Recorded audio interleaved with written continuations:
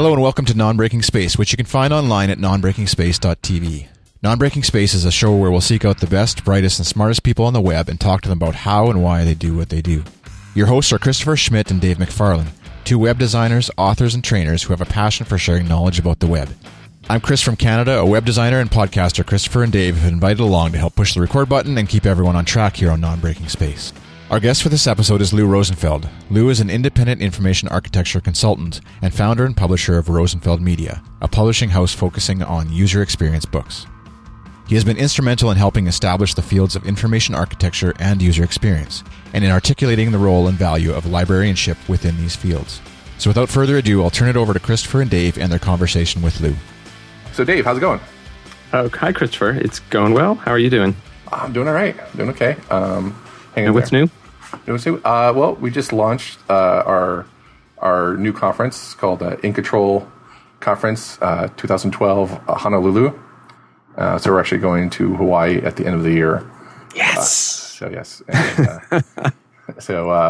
And, and you're going to be coming with us because you're I'm so excited. Yeah, it's going to be great. Yeah. So we're waiting for.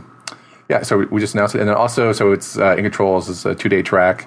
But we also do workshops before the conference proper. But we're also doing something different this year. We're actually adding another day, but it's a whole different conference, and that's the CSS DevConf. And so it's going to be a whole conference dedicated to multi-track sessions about CSS, mobile, where JavaScript intersects with CSS and some of that. So it's going to be a really great time in Hawaii at the end of the year. Awesome. So, sounds great. Yeah. And then, but I'm really stoked to talk to our guest for today, and something that's, really big, especially with the mobile space, but also with the whole industry proper, like the whole web design industry is like information architecture and user experience. So let's bring up our guest, and hey, Lou.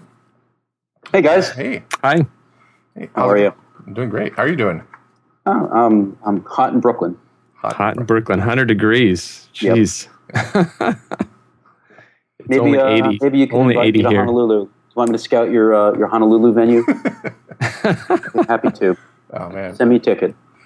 There's actually, the hotel has a webcam, and we've been checking it out every day. So it's been like not as good as scouting in person, I will grant you, but it's like the best we can do. Another job lost to automation. Yes. Oh, well. Yeah. So maybe we just start with giving a little bit of history about yourself for people who are listening and don't know who you are, what you do. So maybe you could just tell us, where you started, where you are now. Okay. If people know me for anything, it's being one of the authors with Peter Morville of the O'Reilly book, Information Architecture for the World Wide Web. And that's often known as the Polar Bear book. We got very lucky when it came to choosing animals. It wasn't I'm glad it wasn't the Banana Slug book. But kind of leading up to that book, which originally came out in '98, and the third edition came out in 2006. I had come from a library science background, and was a grad student in that area in the late 80s, early 90s. Taught courses at the University of Michigan on designing information for the internet way back in like 93, 94. And had started a consulting firm that Peter Morville actually was my partner in, called Argus Associates. And all we did was information architecture consulting. And did that for about a decade, ran that company, Peter. And have in the 10, 12 years since been a solo consultant working with mostly Fortune 500s and other large dysfunctional organizations that are really suffering big information headaches. So I've become less of an information architect and more of an information therapist. And I've also, in the last few years, become more and more involved in not just IA, but user experience as it's matured. And I felt that there was a need for a publishing house that was really dedicated to publishing in that space. There's certainly a lot of great books out there, but from publishers that were really just sort of dipping their toe in And I kind of jumped in with both feet and started Rosenfeld Media, which just published its 10th book, Rachel Hinman's The Mobile Frontier, which I think is probably germane to some of the topics you were bringing up earlier. And we have about 15, 17 books in the pipeline. All of a sudden, our authors are finishing all at once. Seems to be all at once after a few years of being in the wilderness. Okay. And we're about to actually launch some new things in terms of not just books, but really we're becoming a user experience expertise company.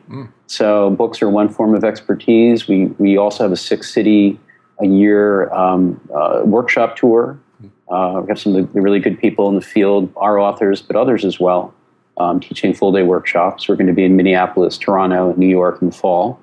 And we're also about to launch both an in-house user experience training course catalog with about 30 full-day courses and about 35 experts who not only teach those courses but are available for very high-end consulting, teach Amanda Fish consulting. And so that's kind of the business I'm in. It's kind of marrying the consulting work that I used to do and I've been doing it solo with the expertise of this great network of UX people that I get to work with in new ways. So I feel like I've sort of dipped into not about me, but about my company, and I don't want it to become an advertisement. So I'll stop now, and you guys can take it in another direction. So you started Argus Associates in 91, right? Yes, 1991. correct. And yeah. that was just a year after Tim Berners-Lee created the World Wide Web. So what were you working on in 91? Well, it's funny you mention that because I was working on the internet pre-web when we were doing Gopher sites. Even before man. that. Are you serious? Remember that? Yeah. Are you serious? Yeah. Go on, Yes. man. I used to have the GopherCon 2 T-shirt, and I gave it away as part of a raffle, and that was probably one of the stupidest things I've ever done. But I was actually working in libraries on some interesting systems, both doing things like helping some of the folks there get census files up into FTP servers and kind of more interesting things like creating filtering systems for Usenet postings. Remember Usenet? Mm-hmm. Oh, So yeah. we design profiles for people and then filter out all kinds of Usenet postings for them. So kind of some interesting stuff back then. And one of the things I was really involved with is I started teaching students how to go out and become subject matter experts in various topics of internet content. So their projects were to, for example, create the guide to theater resources on the internet or personal finance resources or whatever. And remember, this is like just when before the web really got going. Mm-hmm. And there wasn't that much to track down, but it was already getting out of hand for each of these topics. And so they would pull together what they learned as their major course assignment, and then I would publish them in what was initially a Gopher site and became a website when the web hit. And we would pull together not only our students' guides to all these various subject areas, but others as well. And it became this broad clearinghouse that was sort of Yahoo-ish, but not in the right part of the country to get attention. This was in Ann Arbor, Michigan. And I remember you mentioned Tim Berners-Lee, and I wish I'd saved it. I got kind of a testy email from Tim around that time. He said, well, I'm already doing the World Wide Web Virtual Library, and you shouldn't really be doing this. And I'd already been doing it. But we were all doing things that were highly unscalable without people, which is what, Jerry and David at Yahoo figured out, is how to get the money to pay for the people and then leverage that for more things. Right. But I actually wrote an article, I think in 94, called The Untimely Death of Yahoo. And it was basically about how search was going to be far more important than directories in terms of getting people around the internet. And Yahoo didn't die. I mean, I guess it's sort of a zombie these days. But I think it was prescient in the sense that Google really kind of took away that mind space and became what it became. Yeah, absolutely. So what was the first website that you worked on as a consultant or that Argus Associates worked on? We worked on a couple at the University of Michigan that were not especially interesting looking back on it, but if anyone who does consulting can appreciate this, is always that early, maybe not your first, but one of your first big, exciting consulting projects with a really cool client that you never forget. And it's like a first love. And like almost every first love, it ends up, crushing your heart and stomping all over it. And that was Borders. So my company, Argus, and a few other companies had a consortium, and I was essentially the lead for bringing in Borders, which was our hometown company in Ann Arbor. And we had a contract with Borders to build not only their first website, which we did, but their first online bookstore. And this was before Amazon had launched. Wow. And we actually came up with, I thought, a pretty amazing plan to do that, based largely on porting some of the really, really smart things that Borders people had pioneered in terms of merchandising and so forth, and porting that over to a website and building it on top of their amazing distribution and fulfillment system. You got to keep in mind that, even though Borders is no more at that time, which was not so long ago, they were opening a new superstore every 3 days.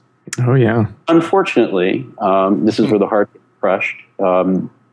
They decided that the internet wasn't really, that interesting to them.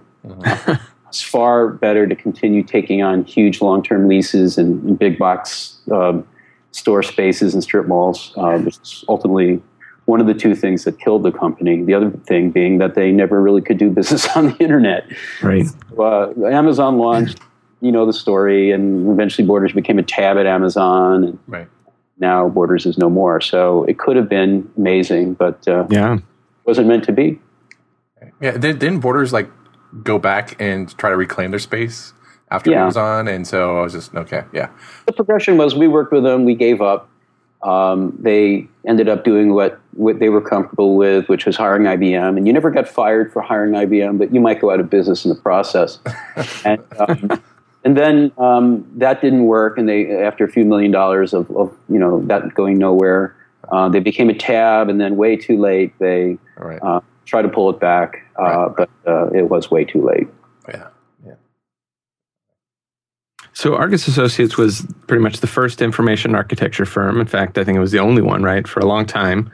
Now your emphasis seems to be on user experience. That's what Rosenfeld Media, the books that you publish, are about. Maybe you could explain for people who are kind of don't understand the subtleties of the differences between these two. What's information architecture? What's user experience? Where do they overlap, and how are they different?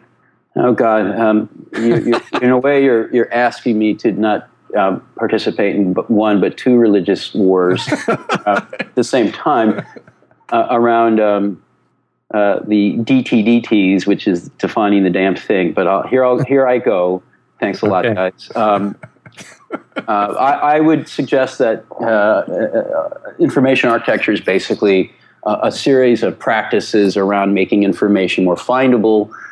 We do that by working on approaches to organizing it, structuring it, labeling it, and making search work well. And so it's basically, let's do a kind of design around findability, specifically navigation and search, and making those things work together. Mm-hmm. User experience, on the other hand, I would not say is a field or a discipline or a practice. In many respects, it's best described as a shared state of consciousness or state of mind that people from different design disciplines have when they are working on really big, challenging projects for which one set of design tools or perspectives is insufficient.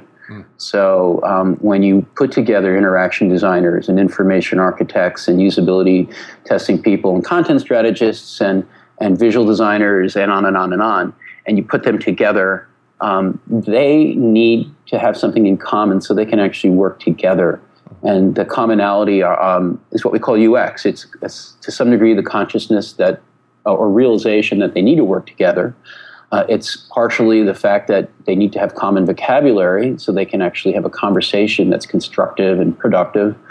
And it's partly the recognition that they just can't do it on their own. You don't want to, look, imagine if, pick your favorite application, website, or other service. Imagine it was just designed by usability people, or just designed by visual designers, or just designed by information architects, and how bad it would be. The really successful stuff is coherent and cohesive because it was designed by people who had goals of cohesiveness and coherence. And to me, those are user experience people, regardless of where they originally come from. So you were saying IA, information architecture, is kind of a discipline, but UX is not necessarily a discipline? Is that what you're saying? UX is not a discipline. It's people from different disciplines that are pulling those ideas, those tools, those practices together and making them work together.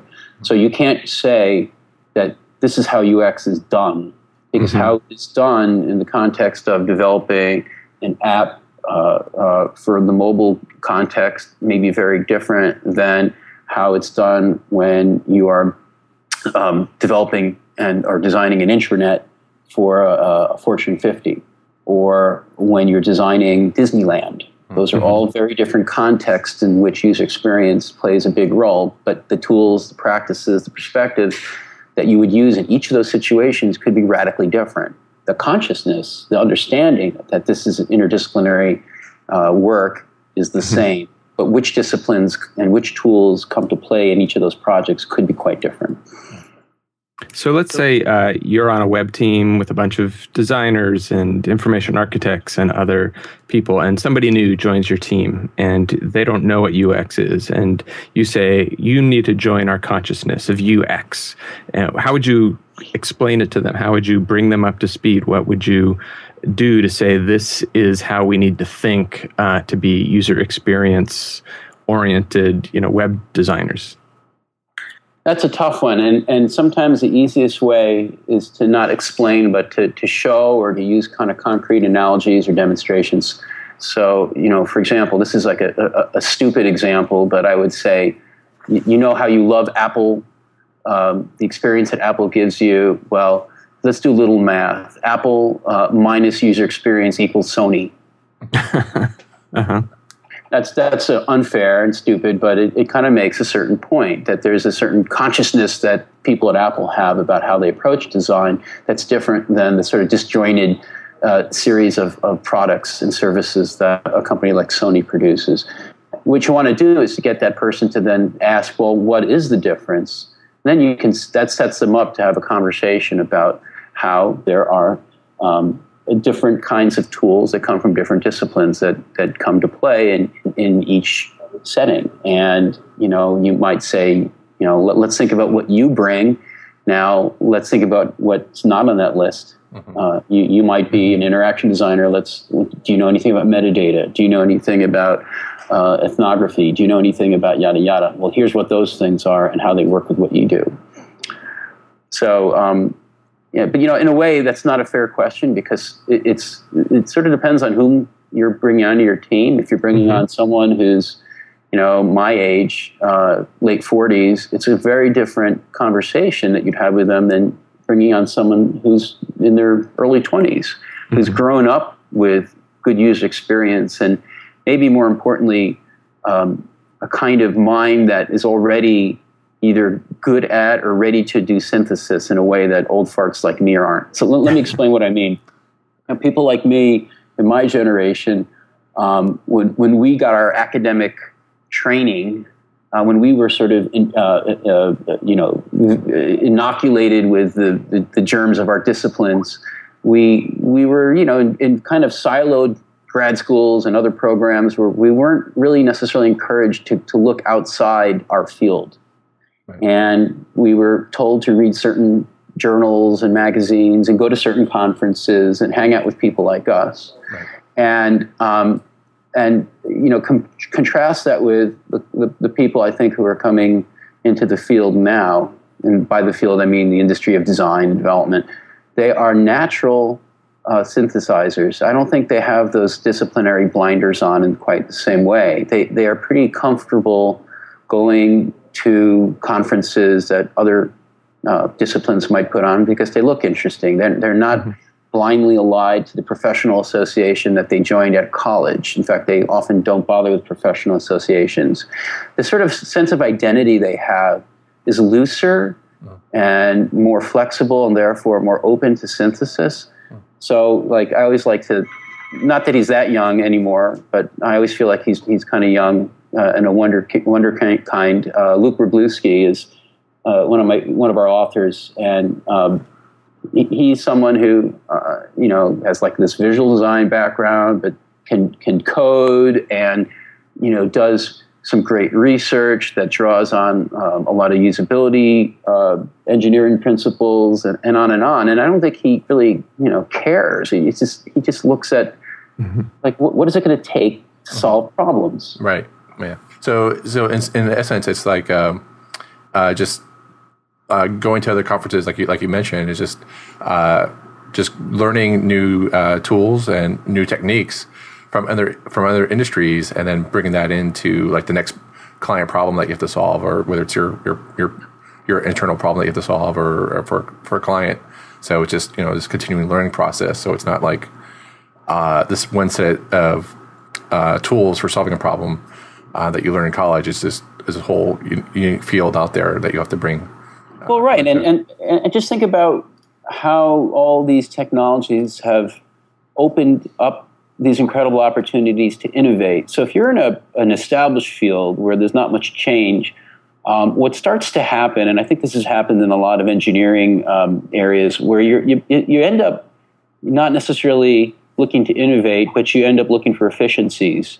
So let's say you're in the automotive industry, you don't really innovate. Your job for your whole career might be figuring out ways to shave a penny or two out of the adhesive that's binding the inside of the car door to the outside, and how to push that efficiency down to your suppliers and to their suppliers and their suppliers. And so there's not like a whole lot of sort of interesting innovation that has gone on in industries like that for the most part. Now we get to do all this innovative stuff, but how can you? It's because it's such a frontier, and there's so many unknowns. You get hungry for knowledge wherever you can find it, and you'll look outside. You have no choice but to look outside your comfort zone, and the publications you might have been familiar with while you were a student, and go far beyond them.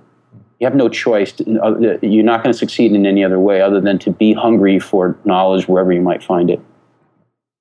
So where outside of the normal, areas that, like, say, web designers, developers, content experts, that we normally look at these set of sites, maybe where we're getting our knowledge from, what other disciplines would you recommend people looking at to sort of enhance their worth in terms of what they can do at the job and what they can bring to new projects? I think you'd mentioned ethnography, which of course comes from anthropology. Are there other disciplines that you think are untapped, maybe? Yeah, I do. And it's not just because I'm married to one, and but a former one. I think journalism is going to be really critical. It not only are there just an unbelievably smart, skilled bunch of people wondering what the hell to do with their lives out there right now, because that whole business model has collapsed and hasn't reassembled itself into something new yet. But I just think there's so many great communication skills, but that's what journalism is to a large degree, is communication. And I think a lot of us, as smart as we are, as innovative as we are, as aggressive as we are at chasing down new ideas and new tools, we're pretty bad communicators ultimately. And it's sort of shocking to me that in a field where we're basically in many cases trying to lubricate communications, dialogue, engagement between organizations and customers or users, that we're not very good communicators. And I think the content strategy movement, if you will, has risen partly in response to that. And I think they've only kind of, scratched the surface there. I think there's a lot more to do there. I think there are going to be kind of new roles of communications that are based not on sort of the typical Marcom model of sort of one-to-many, blast out a monologue and hope people take notice. I think it's going to be very much centered on dialogue and engagement. And that's ultimately what we're all about anyway. But I don't think we've kind of either take it for granted or it just hasn't really sunk in yet that that's a role that needs curation more than it has been given so far. And I think the journalists are going to be the people we turn to help us there. Mm-hmm. Well, it's almost like with the whole World Wide Web, like everyone has their own printing press, right? So everyone, I think maybe we could say that we're all getting used to the fact that we all have this publication powerhouse, this tool at our fingertips that we didn't have before. We're all trying to get used to be better communicators. That was just in the domain of big publishers like newspaper publishers and magazines. So again, that you brought up content strategy, and I do want to ask a question about content strategy. We had Christina Halverson on a previous episode and of Not Bringing Space Show, and she actually mentioned that she content strategy is a new, I guess, discipline, if you will, and she actually talked to you about she mentioned that she talked to you about what tips and your history with bringing IA industry into, just to bring it out. Like, what would you? I think she said, like, what would you do differently now? Like things like that. And I was going to just ask you, like what type of things would you have done differently?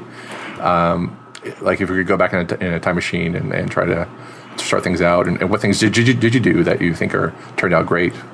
So I was really fortunate to be involved in the founding of two of the institutions in IA. One is the Information Architecture Summit, which I think just had our 13th or 14th, wow. And it's had its ups and downs, but it's going really strong. And the other thing is the Information Architecture Institute, which is essentially the professional association for the field, which is doing okay. And what I'm really happy about is, in both cases, I was there sort of to help midwife the birth, but there's a really good people there to raise the kids. And, I think we've all been pretty good, maybe almost too good, about, just sort of letting other people do stuff. There's like a kind of marked lack of megalomaniacal behavior in our field. And I think that's good, although once in a while, we might need a little bit of sort of forceful, benevolent dictatorship. I'm certainly not that person, but sometimes I feel like we're a little bit adrift. I don't know. I guess I'm a bit torn, as you can tell. I think it's good that people have been willing to share and step aside and let other people take the lead. If I felt like there was a mistake, I feel like we grappled with what the IAI was going to be from the very start. And there were a lot of models, but nothing was obvious. And so we've kind of fallen to a default model of a professional association. And I got a little attention recently because I responded. You may have seen to a letter from the board of the new UXPA, which was the UPA, and they've rebranded themselves. And I had some issues with what they were doing and how they were doing it. But I think the thing that really bugs me about what they were doing most of all, and what kind of I fear with the IAI, the Information Architecture Institute, is this reliance on a business model that is broken. It's an old business model that hasn't really kept up with all kinds of new things. Professional associations, they were great if you needed to get group health insurance, and great if they were going to put on an annual event, and maybe that's what they should just do, is just sort of support those kind of basic things. But we've kind of turned to them to do more, and they're not really good doing more. They're very much based on this concept of membership. Right. And membership is a form of consumption. It's not engaging. It's more, I paid my $40. Now, what are you going to give me? It's not really good at acknowledging that there are many different levels and forms of engagement that people in a community or in a discipline can take and should take, and maybe even create paths to moving from one level of engagement to the next higher level of engagement. So, I'm kind of frustrated in that not only in the IA field, but in other fields in UX, that we have these professional associations. We turn to them. The people who run them have great intentions, are good people, and work their asses off. But ultimately, a professional association is just like any other tool. And when you've got a hammer, every problem looks like a nail. Right. So I don't know what should replace it, but I can't see relying on professional associations to do very much for any community. And I'm mad at myself for not having a better model. I don't know. I have some ideas, but meanwhile, I feel like we're stuck in the late 20th century in terms of how we organize ourselves professionally. And maybe we just have to have that kind of generational die-off and the Luke Wroblewski generation take over, and it'll all be all nifty and all worked out. Yeah, it is kind of interesting how, like, when we started out with web, I'm from a web designer background, is like everyone was a generalist, and then we've grown into specialists, and then like Luke is more of a I guess a journalist, but he does the coding, he does design, he does the researching and so that. So he's able to pull everything together and in a more typical journalist. And so it's kind of weird to have kind of like this approach, like cyclical approach, like we're going from generalist to specialist to that. And maybe it's not cyclical at all, but maybe just people feel better being defined as doing their specialty and being okay with that. So I guess I think you really hit on something, which is, and it's just a personality trait. A lot of us really do need the comfort of boundaries. I don't know. I still think you can have your cake and eat it too. Even if you're someone who needs boundaries, once they're in place, well, then you have the occasional boundaries to violate, right? Mm-hmm. To get out of that box. Right. But I also feel like, in general, we have to be more willing to operate without boundaries, without defined paths and so forth. Because if that's what we need, we are, at least as individuals, absolutely screwing ourselves professionally. Right. That's how you find yourself in a dead-end situation and without any idea of how to get out of it. Right. Well, and I think that's one thing that's different about our industry than other industries where there are successful professional associations, is that everything is just always churning. The technology is churning. The capabilities are churning.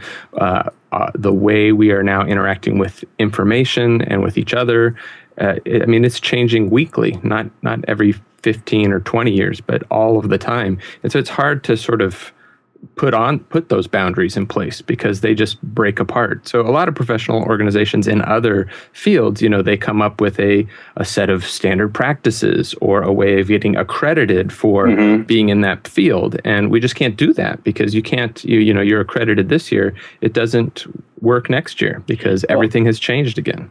I completely agree with you. And I kind of feel that basically when we're talking about communities, we're really talking about infrastructure. The communities are pretty much there. They just have certain needs, and those needs are served by certain chunks of infrastructure. And by infrastructure, I'm defining that really broadly. It could be a professional group, it could be a local event, it could be it could be Facebook.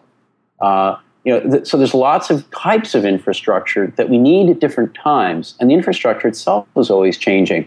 And when we define business models with assumptions that infrastructure doesn't change, that's when we get in trouble. So, just to get back to, business models, with Rosenfeld Media, for example, I've tried to define our business model as just enough infrastructure to help people develop their really good ideas and get it out to a broader group. So I see us trying to kind of nimbly straddle the middle ground between, on one end of the spectrum, traditional publishing, which is another broken, maybe 19th century business model, totally screwed up.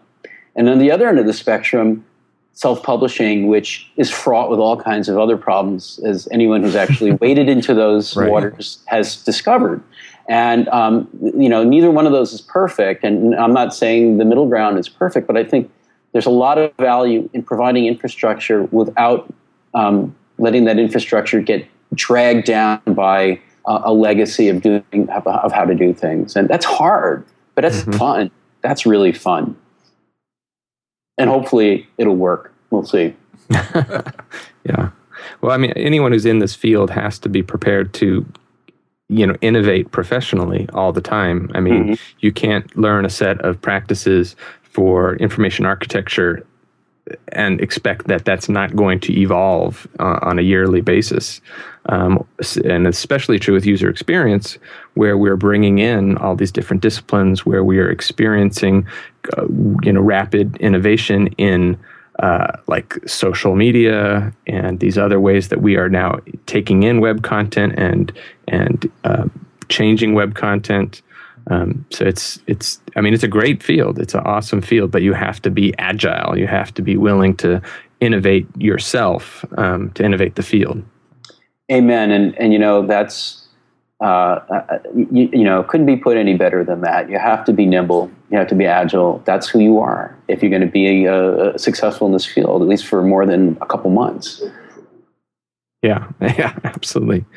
So, you established, you and Peter and, other people established information architecture as a discipline that really didn't exist before. Are there other disciplines that you see that are now evolving that you really think may become a discipline as almost a requirement for web development in the future?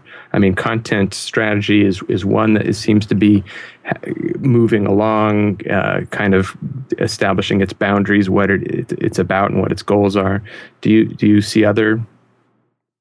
I'll just jump back and say, as much as I'd like to take a lot of credit for IA, it had a history before we got involved, and I like to think we helped really grow it, but I just want to be clear about that. But as far as looking forward to new fields, one of the interesting things I'm seeing, and I don't know how much this sort of plays on or touches on web development, but I think it's something a lot of us who are doing some form of design or development are going to encounter if we haven't already, which is there's a certain migration along a career path to things like product management. And if you're inside an organization, or if you're outside an organization, and let's say you're doing consulting, it becomes almost management consulting. So those are some interesting new skills and perspectives that make a lot of sense, not only just in terms of how our careers progress, but think about the kind of work we do. We're ultimately responsible, many of us, in one way or another, for products. Right. And a lot of these products are purely digital, they're very information-based, and they're experience-based. So we're natural people to fill that vacuum. Now, if you are, in a more traditional setting, and let's say you're a senior decision maker in a large organization, and you're thinking about things like management consulting and product management, you're not necessarily ever going to think to look to the world of user experience or the broader world of web development for those people. So there's an interesting disconnect there. And, we're going to, if we're not already, I think a lot of us are going to find ourselves competing, maybe successfully, with the McKinseys out there. I think it's going to be a pretty fascinating contrast between the kind of perspective that we take in consulting and product development and management to the kind of traditional approaches that those types of folks take. And I don't know if it's going to be if we're all going to just sort of come together and they're going to hire a bunch of us, and or we're going to have some sort of interesting showdown in the next few years. I guess we'll have to wait and see. So what would you define product management and management consulting? Like what do you mean when you say those words? So a lot of us go from being responsible for a product's experience to being responsible for the product. It becomes a natural perspective or a natural evolutionary path in terms of hey, you might start your own product. Like, for example, I think of Rashmi Sinha. She and her husband started SlideShare. I remember hanging out with her at in all the information architecture summits, and they just got bought by LinkedIn for a lot of money. And it's a purely information-based product. And so it's a natural thing for someone like that to do. So she became essentially a product manager / owner / entrepreneur. That's an extreme case, but within other settings, there are a lot of us that are maybe working for a company where we own a product. And it's not just design and experience and testing and Q&A, but it becomes things like, understanding P&Ls and understanding how to manage a team. And so those are skills that we may not be good at, but whether we like it or not, learning that we have to be good at and getting those skills on the job in many cases. Now, on the outside, I kind of find myself in a position where I'm doing management consulting. Again, I don't have an MBA. I come from library science. You could not have ever convinced me I would be advising large organizations on what I think are pretty strategic issues. But think about it. When you're, let's say, involved with a public website, that is becoming, if not already, for so many major organizations, the main interface with the world outside the organization. What is more strategic than that? And so I get brought in to help with information architecture related issues, and you find that things like IA are the tail that wags the dog. It's like, well, we're talking about things like IA, but really we're talking about the organization's strategy as sort of instantiated through things like design and IA. Mm-hmm.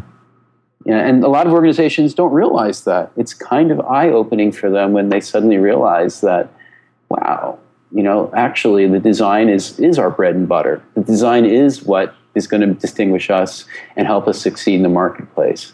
And that's what's happening. And that's exciting. And that's why, I never, ever, ever worry about the health of this profession. Mm-hmm. I think we're basically the future of the economy for much of the world, at least the post-industrial world. Not that I'm, prone to exaggeration. But I don't think it's that far off to say that, if at all. Well, I think that comes back to your original comparison of Sony versus Apple. That it's that added expertise that IA and UX bring to product development that can, make a company a super company. Right, and I mean, even look at Google right now, and not that they're failing, but there is this kind of, I think, general perception of them slipping, and it might be that they've gotten to a point where all the great engineers in the world can't get them any further. Mm-hmm. And there's something missing. So it's like they've had this unbelievable advantage over their competition by dint of just fantastic engineering firepower. Right. And I don't think they've lost that, but they've lost some opportunities because, engineers are problem solvers, but they can't solve all problems. Right. Yeah. You have to have an interdisciplinary approach. And I think that's where they're starting to fall down. Yeah. Well, I know my book on Google Wave is just about to come out, and I think that's going to take over. So why don't we wrap it up? And I have a final question. This may take a while to answer.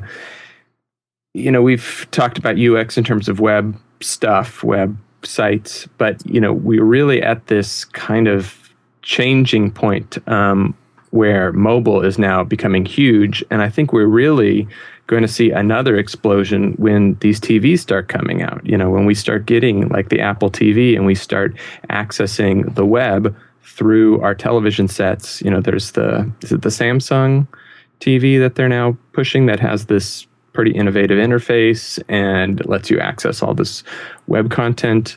What are your thoughts on UX? How does it have to evolve and change, or does it, for dealing with these new, with mobile and with ultimately with other devices like televisions? Well, I think what we've done is unbelievable work in kind of micro UX. in terms of the kind of nitty gritty of interaction design at the interface level. But now what we're really facing is the kind of challenges you just described: cross-channel, cross-device, and it becomes really a challenge in terms of service design. And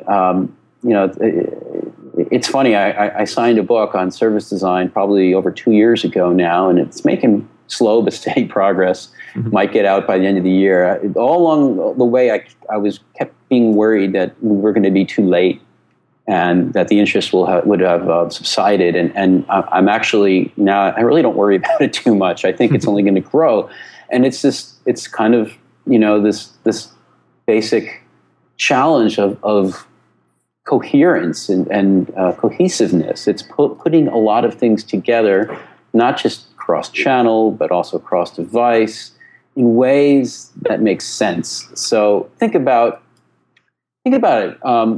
You, let's say, are frustrated with company X, and you've given up on trying to get technical support through their horrible voice attendant system. And what do? You tweet something, and you get the answer within 10 minutes. Right. Mm-hmm. Now, that's a sure sign of huge imbalance as well as huge internal waste in these companies. And I think they're going to figure that out. Right. And even the most mundane companies like your cable service provider is going to figure that out, and they're going to need people. They're going to really need people. And there are huge opportunities for this broader macro level of user experience that the service designers are tackling. So, if I had to invest in companies, if I had $1 million to throw into some companies right now, I would make them pass some sort of litmus test in terms of their service design awareness or literacy before I gave them anything. Right, but so are you talking about in terms of because you mentioned the Twitter example, because I had an experience where I couldn't get a hold of Delta via their website, right, phone number, whatever.